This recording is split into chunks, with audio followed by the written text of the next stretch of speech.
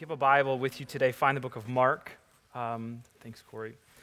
We're going to be in chapter number 14 and 15, and thank you so much for coming today.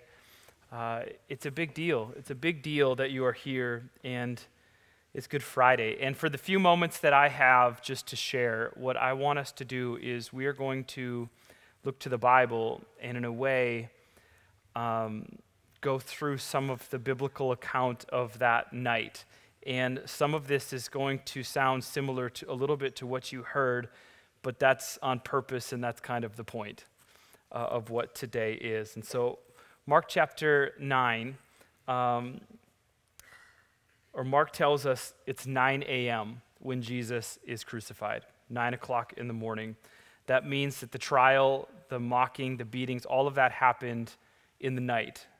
This would be Thursday night. Jesus hung on the cross for around 6 hours, is what we have, 9 a.m. to 3 p.m. And as I spent the day today and much of the week really just reflecting and remembering and looking at this over and over again, I don't want us to take this moment for granted. And I know that Good Friday is significant in that we remember and we reflect and we take communion and all of those types of things. And of course, we should never forget what Jesus did. But I want to ask you, I guess, and I kind of am interrupting my notes, I want to ask you to, for the next few minutes, really lean in to Jesus and what he has and what he has done. And then we will together take communion, and I believe that we just have an opportunity here to experience him in a very real and a very powerful way. And so let's go through some of that night.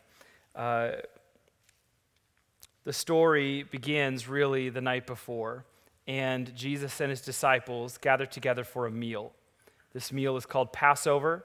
It is a Jewish holiday. It is a significant event on the Jewish calendar. And Jesus and his disciples gather together and they celebrate and remember. And what they are remembering is 1,000 years before, where a lamb was sacrificed to save the people. And this is how it all begins, with a lamb being remembered. Jesus at that night, called the Last Supper, at that meal, takes bread and takes a glass of wine and makes this about something different. And he breaks that and he says, "This is my body," and he drinks that and he says, "This is my blood." And it's this beautiful moment. At that same meal, Jesus tells his disciples that they're all going to desert him. And Peter speaks up and says this in a paraphrased way, "All of these bozos here may desert you, Jesus, but I never will." Jesus then turns right to Peter and says, "You're going to betray me 3 times," and we know that story. Peter responds by saying, "Even if I have to die, I will never disown you, Jesus." And the story says that all the disciples said the same. At this point, Judas has already left. Judas has made a deal with the religious leaders. Judas was a friend of Jesus, and he has decided to turn his back on him. That comes up in the story. Right from this meal, Jesus and his disciples take a walk, and they walk to a place called the Garden of Gethsemane, just to the east side of Jerusalem. And at this garden, Jesus tells his disciples to wait, and he takes a couple of them with him, and he goes and he prays. And I want you to imagine with me that moment as Jesus is on his knees, in prayer to God, a heavy moment. In fact, you just heard the book of Luke talks about how Jesus begins sweating drops of blood. This is an extreme level of stress, an extreme level, like he is physically feeling stress come out of him. And Jesus prays these words. He prays, "Father, everything is possible for you. take this cup from me, yet not my will, but yours be done. Jesus prays multiple times in this moment, and there's frustration that happens in him with the disciples as they seem to just continue to fall asleep. But then Judas shows up, and he shows up with a crowd of people, armed men. They have swords and they have clubs, and they show up to arrest Jesus. They had been sent by the religious leaders. Judas and Jesus would have been close. Do you understand this? Judas and Jesus were friends. Judas had followed Jesus for a significant amount of time. Judas had seen him do miracles, had heard him. Judas had spent significant time and had significant conversations with Jesus. This was not someone just accusing Jesus. This was a betrayal. And Judas greets Jesus with a kiss, and he even says the word rabbi to him, which is this cultural word for them that's filled with all sorts of meaning. It's almost another way of slapping Jesus in the face. At this point in the story, Peter is there, and Peter grabs a sword and yanks it out and cuts somebody's ear off. Jesus turns to him and says, "Chill out, Peter. That's not how we're going to do this." And he reaches out and he heals this man's ear right there in the middle. And then Jesus says this in Mark chapter 14, "Am I leading a rebellion that you have come out with swords and clubs to capture me? Every day I was with you, teaching in the temple courts, and you did not arrest me. But the scripture must be fulfilled." And then everyone deserted him and fled. Everybody deserted Jesus. They all ran away. Those that had just 2 hours before had said, "I will never leave you, Jesus," they were all now gone. Jesus is now led away by soldiers with swords and clubs. Understand that along with the horrendous physical stuff that Jesus is going to face, there is an emotional piece to this, as his closest followers and closest friends have now left him all alone, the people that he loved. Jesus is then brought to a man named Caiaphas. Caiaphas is the high priest. The high priest is, at that time, was in charge of the entire Jewish population, all of Israel. Of course, the Jews were under Roman rule, and so he was limited in his power. And a sort of trial begins. This is the middle of the night, and I say a sort of trial because this was not legal. This is not how this is supposed to work. There were laws about this. You cannot do this. Not in the middle of the night, not in this way. This isn't how this is a setup. False witnesses begin to show up, but Mark points out that their testimonies never did agree. Finally, though, the high priest turns to Jesus and says, "Are you the Messiah? Are you the Messiah?" Jesus responds with, "I am," and the entire place begins to freak out. And the scripture says they all condemned him as worthy of death. Now, at this point in the story, we get this side story of Peter. And Peter, according to some of the Gospels, had kind of trailed the whole situation from afar, and he sneaks into the place where all this is happening.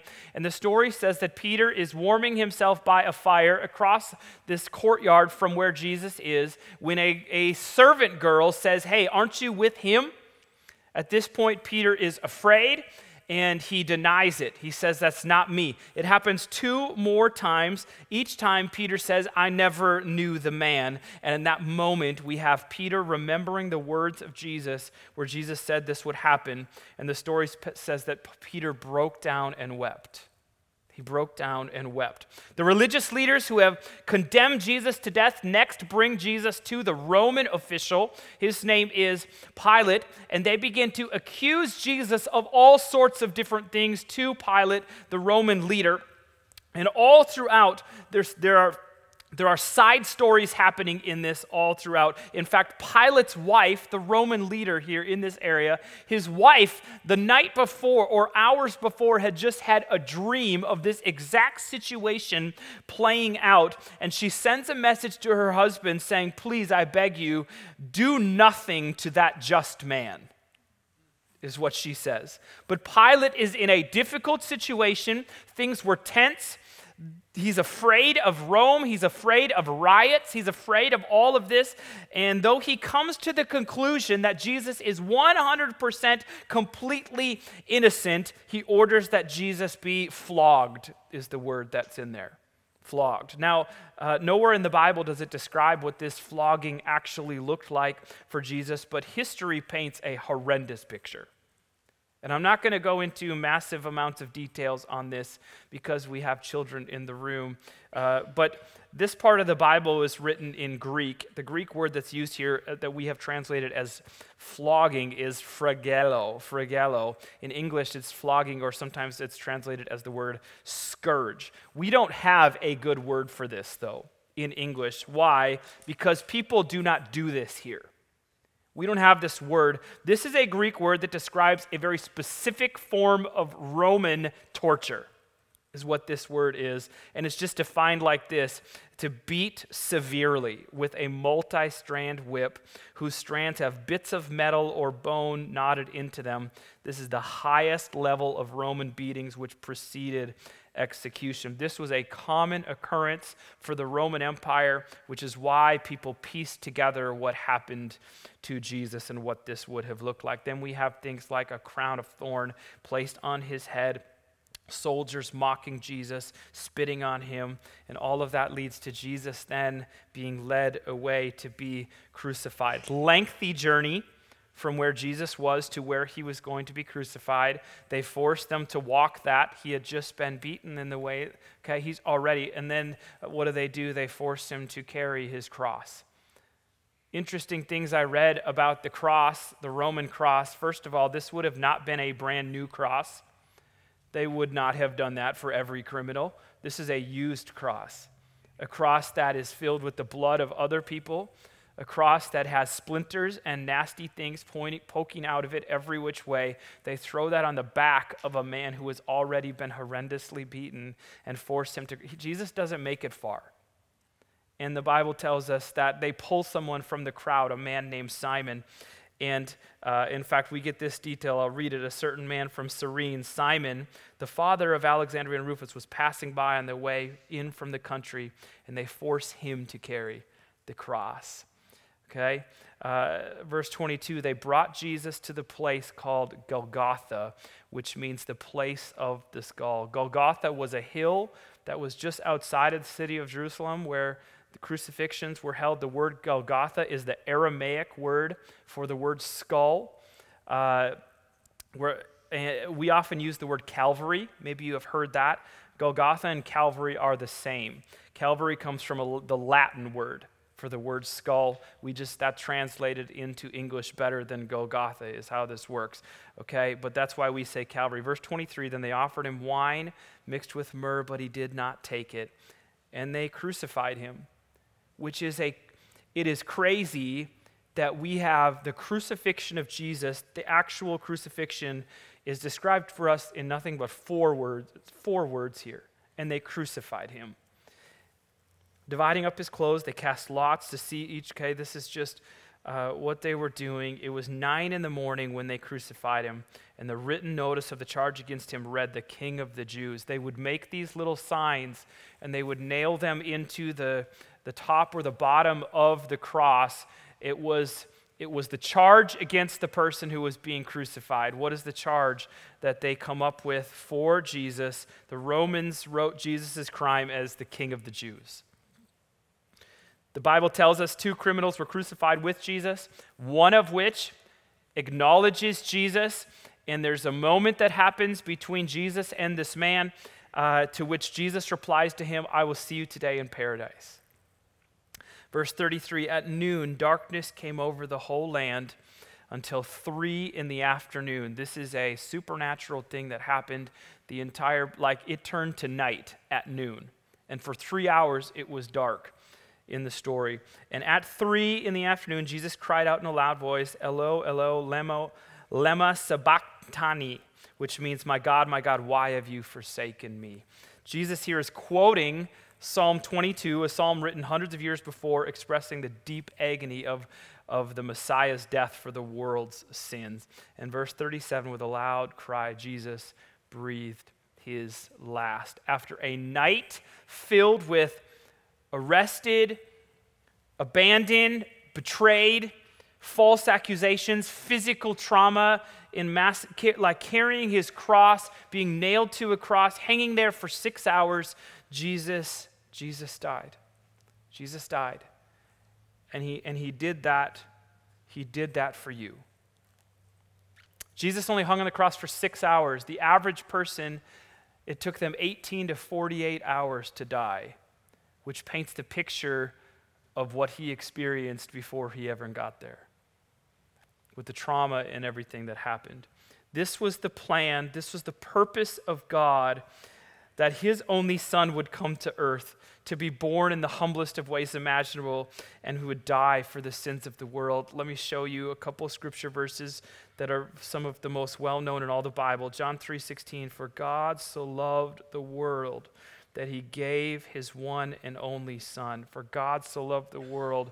As we paint a picture of this tonight, this is what it means for God to give his only son.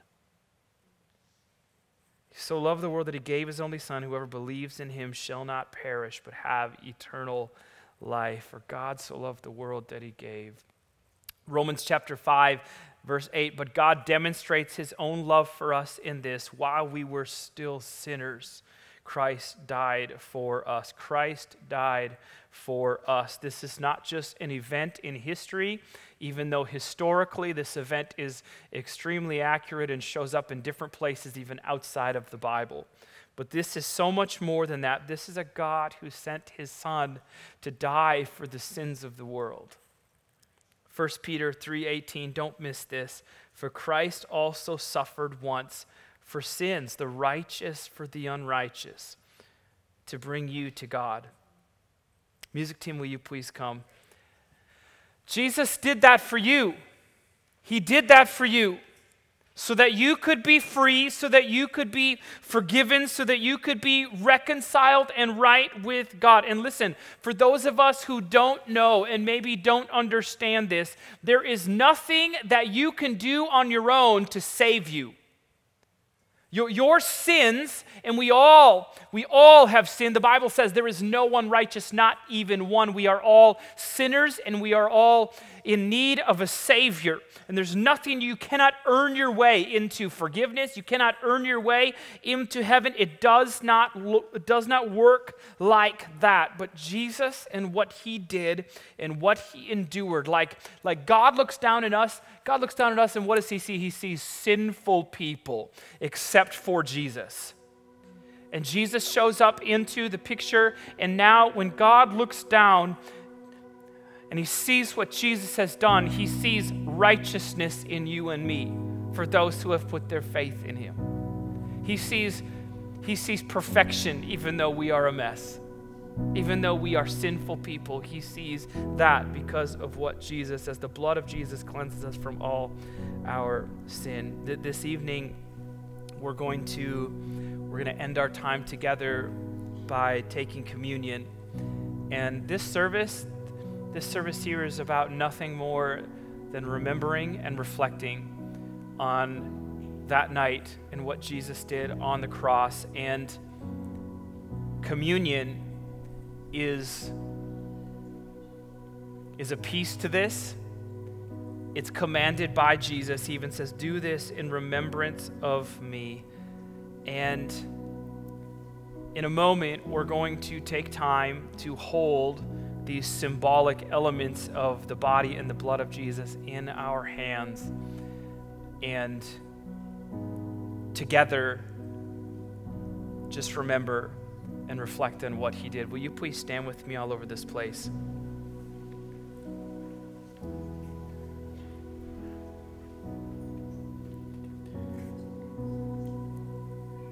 Before we take communion together, we're going to sing this song together again. Jesus paid it all. A very simple and pointed phrase, but such a perfect phrase for what this is today. Jesus paid it all. God, we just pray in this moment that our hearts would be in tune with you, that our minds would be focused on you, Jesus, and what you did. We need you, God, more than ever. In your name we pray. But Jesus, like it's at that Last Supper, he's with his closest followers, his disciples. He knows what's coming. He's hours away from going through all of that, and he takes bread and he breaks it, he holds it up, and he begins to pray and give thanks for this. And he says, "This is my body that is broken for you. Do this in remembrance of me." And Jesus, we just pause for a moment to think about your body that was broken for us. The horrendous things that happened to your physical body, Jesus, we remember that. We don't take that lightly. And we thank you for the price that you paid on that cross. In your name we pray. Let's take that part together. And go ahead and flip that over and open up the other side if you haven't. And Jesus then takes this cup, and he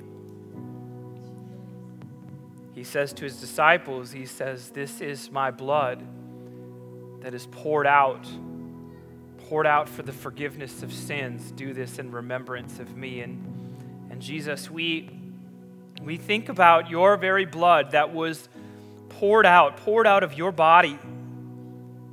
We thank you for forgiveness and grace and incredible mercy and the love that you showed, Jesus, on that cross when your blood was spilt. We don't take this lightly today, Jesus. We remember the price that you paid on that cross. In your name we pray.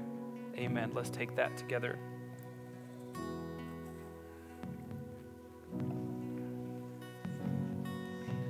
Before we finish tonight, I just want us to take just a moment and just pray together. We do have Easter services in a couple days, because I don't know if you knew this or not, but Jesus didn't stay dead.